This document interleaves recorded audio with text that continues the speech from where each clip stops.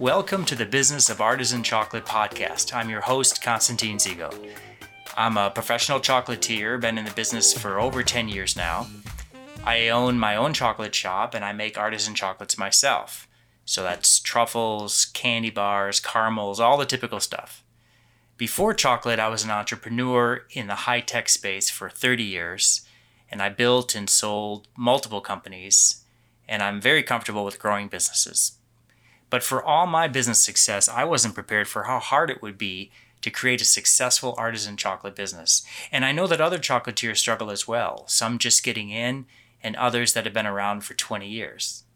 So this podcast is all about how to make money in chocolate, managing employees, pricing, scaling, equipment, business models, marketing, you name it, every aspect of profitability. So whether you already own a shop or you're just thinking about getting into the business, this podcast is for you.